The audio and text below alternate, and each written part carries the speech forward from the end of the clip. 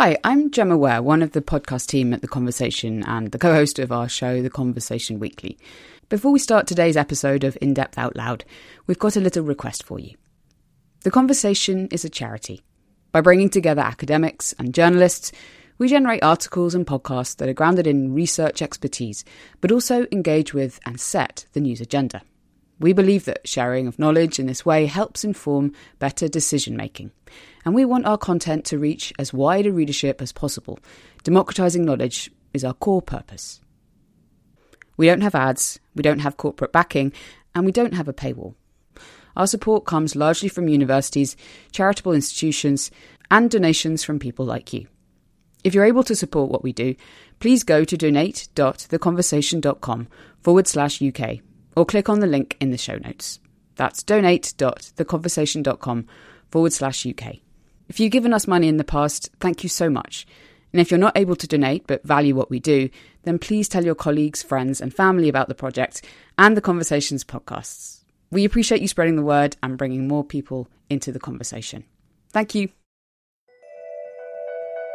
From The Conversation, this is In Depth Out Loud, a podcast bringing you audio versions of long-form articles written by academic experts.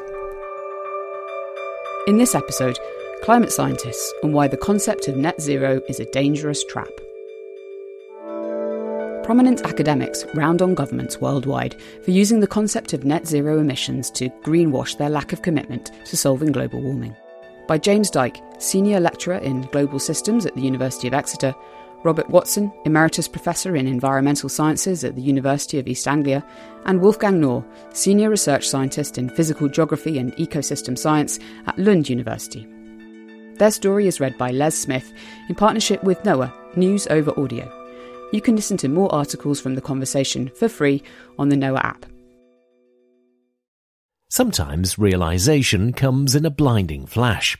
Blurred outlines snap into shape, and suddenly it all makes sense. Underneath such revelations is typically a much slower dawning process. Doubts at the back of the mind grow. The sense of confusion that things cannot be made to fit together increases until something clicks, or perhaps snaps. Collectively, we three authors of this article must have spent more than 80 years thinking about climate change. Why has it taken us so long to speak out about the obvious dangers of the concept of net zero? In our defence, the premise of net zero is deceptively simple, and we admit that it deceived us. The threats of climate change are the direct result of there being too much carbon dioxide in the atmosphere. So it follows that we must stop emitting more, and even remove some of it. This idea is central to the world's current plan to avoid catastrophe. In fact, there are many suggestions as to how to actually do this, from mass tree planting to high-tech direct air capture devices that suck out carbon dioxide from the air.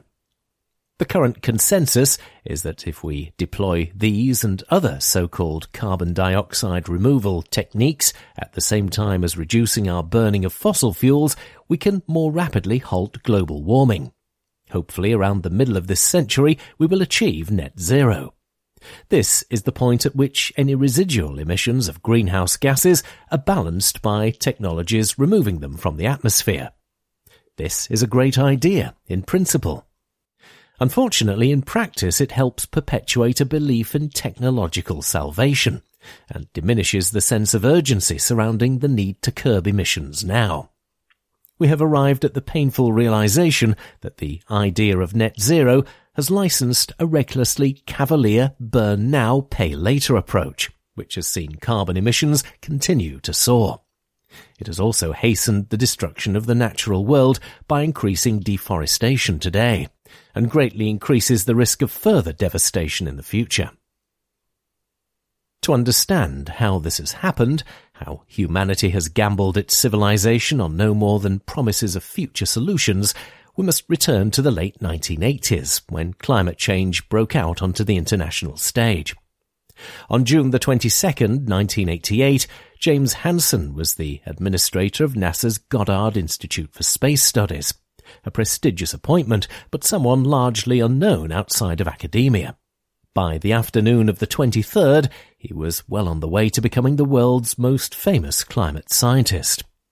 This was as a direct result of his testimony to the US Congress, where he forensically presented the evidence that the Earth's climate was warming and that humans were the primary cause. In his words, the greenhouse effect has been detected and it is changing our climate now. If we'd acted on Hansen's testimony at the time, we would have been able to decarbonise our societies at a rate of about 2% a year, in order to give us about a 2 in 3 chance of limiting warming to no more than 1.5 degrees Celsius. It would have been a huge challenge, but the main task at the time would have been to simply stop the accelerating use of fossil fuels, while fairly sharing out future emissions. 4 years later, there were glimmers of hope that this would be possible. During the 1992 Earth Summit in Rio, all nations agreed to stabilise concentrations of greenhouse gases to ensure that they did not produce dangerous interference with the climate. The 1997 Kyoto Summit attempted to start to put that goal into practice. But, as the years passed, the initial task of keeping us safe became increasingly harder, given the continual increase in fossil fuel use. It was around that time that the first computer models linking greenhouse gas emissions to impacts on different sectors of the economy were developed. These hybrid climate economic models are known as integrated assessment models. They allowed modelers to link economic activity to the climate by, for example, exploring how changes in investments and technology could lead to changes in greenhouse gas emissions. They seemed like a miracle. You could try out policies on a computer screen before implementing them, saving humanity costly experimentation. They rapidly emerged to become key guidance for climate policy, a primacy they maintain to this day. Unfortunately, they also removed the need for deep critical thinking. Such models represent society as a web of idealized, emotionless buyers and sellers, and thus ignore complex social and political realities, or even the impacts of climate change itself. Their implicit promise is that market-based approaches will always work. This meant that discussions about policies were limited to those most convenient to politicians, incremental changes to legislation and taxes. Around the time that integrated assessment models were first developed, efforts were being made to secure US action on the climate by allowing it to count carbon sinks on the country's forests. The US argued that if it managed its forests well, it would be able to store a large amount of carbon in trees and soil, which should be subtracted from its obligations to limit the burning of coal, oil and gas. In the end, the US largely got its way. Ironically, the concessions were all in vain, since the US Senate never ratified the agreement.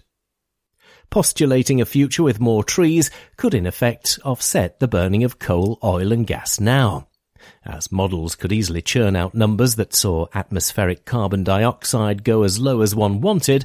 Ever more sophisticated scenarios could be explored, which reduce the perceived urgency to reduce fossil fuel use. By including carbon sinks in climate economic models, a Pandora's box had been opened. It's here that we find the genesis of today's net zero policies. That said, most attention in the mid-1990s was focused on increasing energy efficiency and energy switching, such as the UK's move from coal to gas, and the potential of nuclear energy to deliver large amounts of carbon-free electricity. The hope was that such innovations would quickly reverse increases in fossil fuel emissions. But by around the turn of the new millennium, it was clear that such hopes were unfounded. Given their core assumption of incremental change, it was becoming more and more difficult for economic climate models to find viable pathways to avoid dangerous climate change. In response, the models began to include more and more examples of carbon capture and storage, a technology that could remove the carbon dioxide from coal-fired power stations and then store the captured carbon deep underground indefinitely. This had been shown to be possible in principle. Compressed carbon dioxide had been separated from fossil gas and then injected underground in a number of projects since the 1970s. These enhanced oil recovery schemes were designed to force gases into oil wells in order to push oil towards drilling rigs and so allow more to be recovered. Oil that would later be burnt, releasing even more carbon dioxide into the atmosphere. Carbon capture and storage offered the twist that instead of using the carbon dioxide to extract more oil, the gas would instead be left underground and removed from the atmosphere. This promised breakthrough technology would allow climate-friendly coal, and so the continued use of this fossil fuel. But long before the world would witness any such schemes, the hypothetical process had been included in climate economic models. In the end, the mere prospect of carbon capture and storage gave policymakers a way out of making the much-needed cuts to greenhouse gas emissions.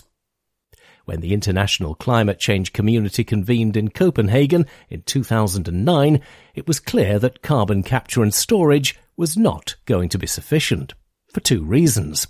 First, it still did not exist.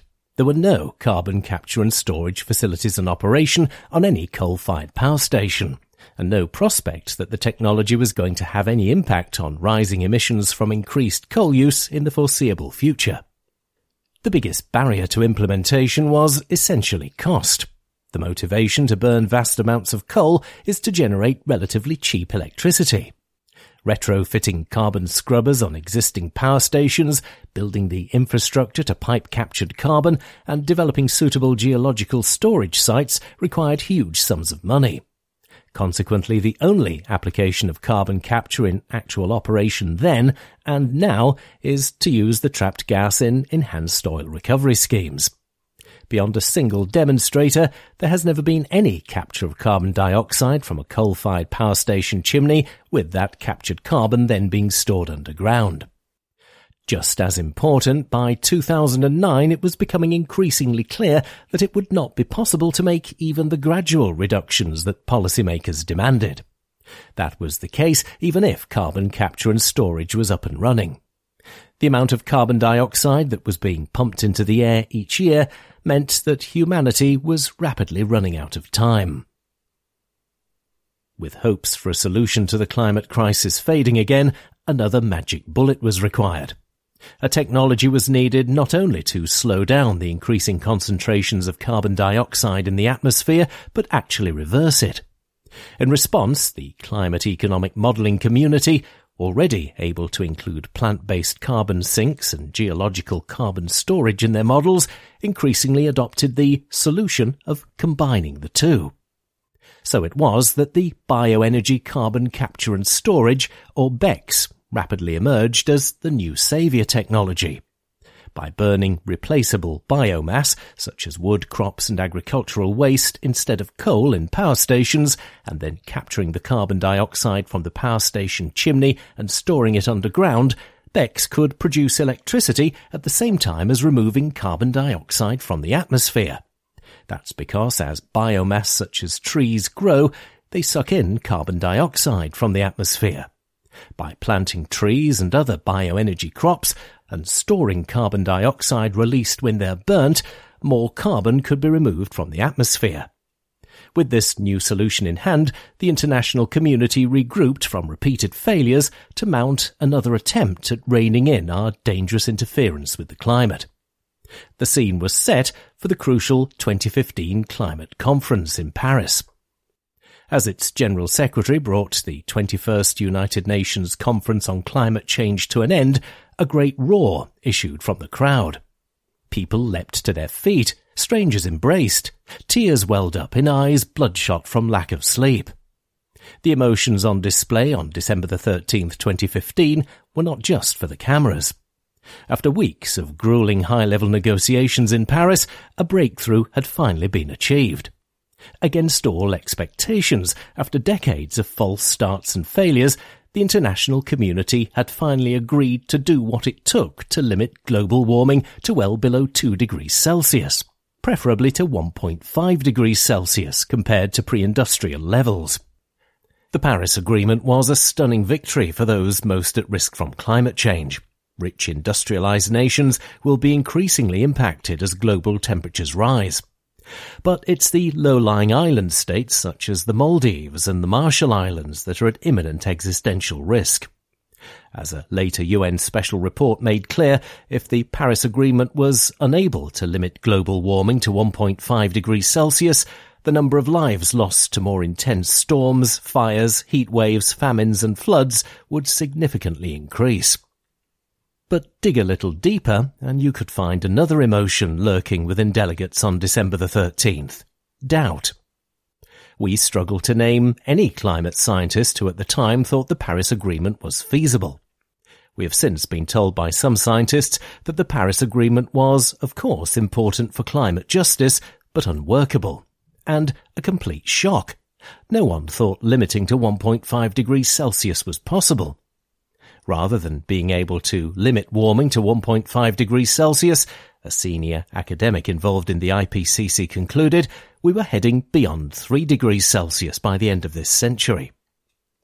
Instead of confront our doubts, we scientists decided to construct ever more elaborate fantasy worlds in which we would be safe.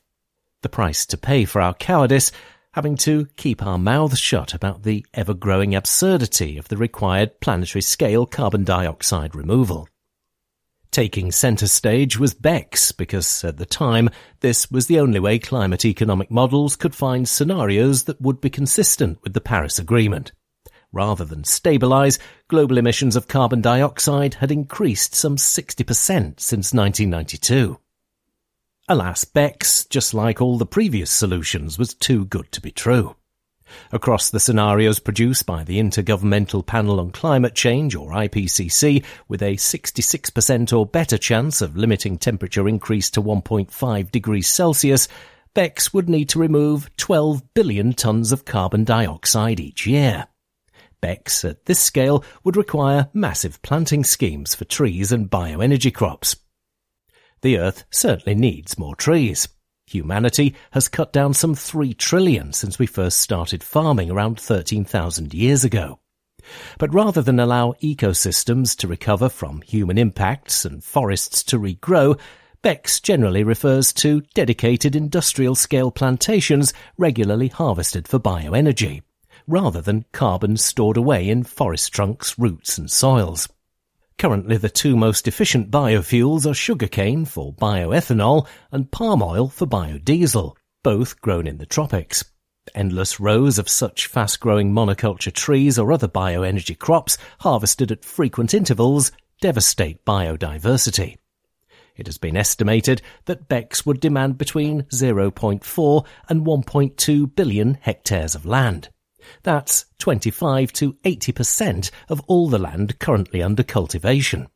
How will that be achieved at the same time as feeding 8 to 10 billion people around the middle of the century, or without destroying native vegetation and biodiversity?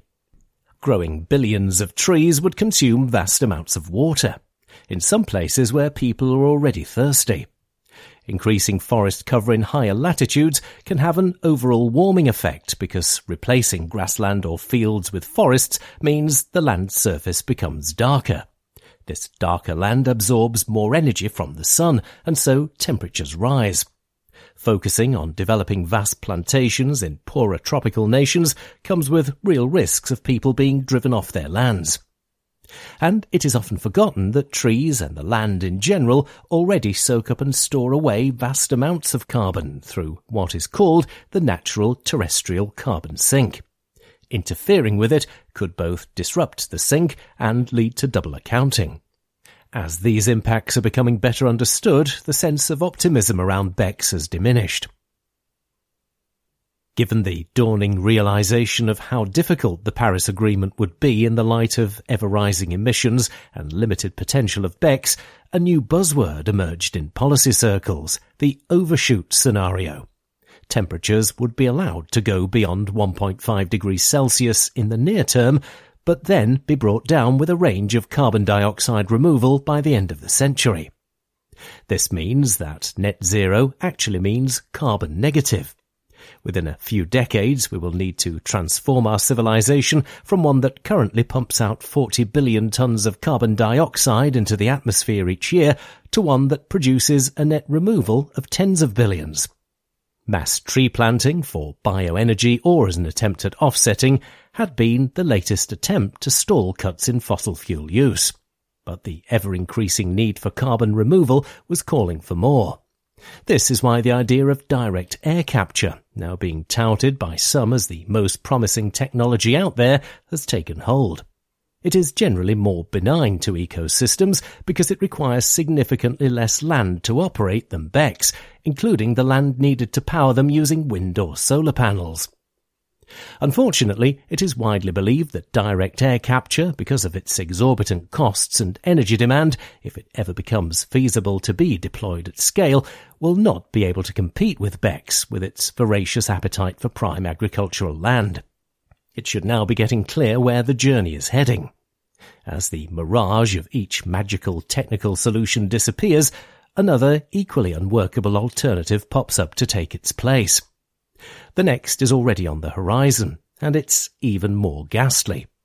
Once we realise that net zero will not happen in time or even at all, geoengineering, the deliberate and large-scale intervention in the Earth's climate system, will probably be invoked as the solution to limit temperature increases. One of the most researched geoengineering ideas is solar radiation management, the injection of millions of tons of sulfuric acid into the stratosphere that will reflect some of the sun's energy away from the Earth. It is a wild idea, but some academics and politicians are deadly serious, despite significant risks. The US National Academies of Sciences, for example, has recommended allocating up to $200 million over the next 5 years to explore how geoengineering could be deployed and regulated. Funding and research in this area is sure to significantly increase. In principle, there is nothing wrong or dangerous about carbon dioxide removal proposals. In fact, developing ways of reducing concentrations of carbon dioxide can feel tremendously exciting. You're using science and engineering to save humanity from disaster. What you're doing is important. There is also the realization that carbon removal will be needed to mop up some of the emissions from sectors such as aviation and cement production. So there will be some small roles for a number of different carbon dioxide removal approaches. The problems come when it is assumed that these can be deployed at vast scale. This effectively serves as a blank check for the continued burning of fossil fuels and the acceleration of habitat destruction. Carbon reduction technologies and geoengineering should be seen as a sort of ejector seat that could propel humanity away from rapid and catastrophic environmental change. Just like an ejector seat in a jet aircraft, it should only be used as the very last resort. However, policymakers and businesses appear to be entirely serious about deploying highly speculative technologies as a way to land our civilization at a sustainable destination. In fact, these are no more than fairy tales. The only way to keep humanity safe is immediate and sustained radical cuts to greenhouse gas emissions in a socially just way. Academics typically see themselves as servants to society. Indeed, many are employed as civil servants.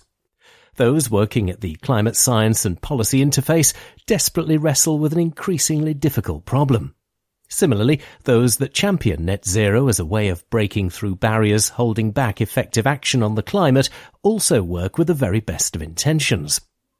The tragedy is that their collective efforts were never able to mount an effective challenge to a climate policy process that would only allow a narrow range of scenarios to be explored. Most academics feel distinctly uncomfortable stepping over the invisible line that separates their day job from wider social and political concerns. There are genuine fears that being seen as advocates for or against particular issues could threaten their perceived independence. Scientists are one of the most trusted professions. Trust is very hard to build and easy to destroy.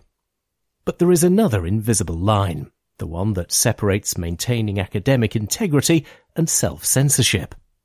As scientists, we are taught to be skeptical, to subject hypotheses to rigorous tests and interrogation. But when it comes to perhaps the greatest challenge humanity faces, we often show a dangerous lack of critical analysis. In private, scientists express significant skepticism about the Paris Agreement, BECCS, offsetting, geoengineering and net zero. apart from some notable exceptions, in public we quietly go about our work, applying for funding, publish papers and teach. The path to disastrous climate change is paved with feasibility studies and impact assessments. Rather than acknowledge the seriousness of our situation, we instead continue to participate in the fantasy of net zero. What will we do when reality bites? What will we say to our friends and loved ones about our failure to speak out now? The time has come to voice our fears and be honest with wider society. Current net zero policies will not keep warming to within 1.5 degrees Celsius, because they were never intended to. They were, and still are, driven by a need to protect business as usual, not the climate. If we want to keep people safe, then large and sustained cuts to carbon emissions need to happen now. That is the very simple acid test that must be applied to all climate policies. The time for wishful thinking is over. You've been listening to In Depth Out Loud from The Conversation. The story in this episode was edited by Josephine Lethbridge and Paul Keaveney and came out of a project at The Conversation called Insights, supported by Research England. You can find a link to the story and others in this series in the podcast show notes. If you like the show, please subscribe wherever you get your podcasts from, tell your friends about us, and give us a review on Apple Podcasts. And if you're looking for something else to listen to, please check out The Conversation Weekly, a show I host with my colleague Dan Marino in San Francisco. Each week we talk to academics around the world on their latest research and to get their expert analysis on the world's biggest stories. In Depth Out Loud is produced by me, Gemma Ware, by The Conversation in London. Thanks for listening.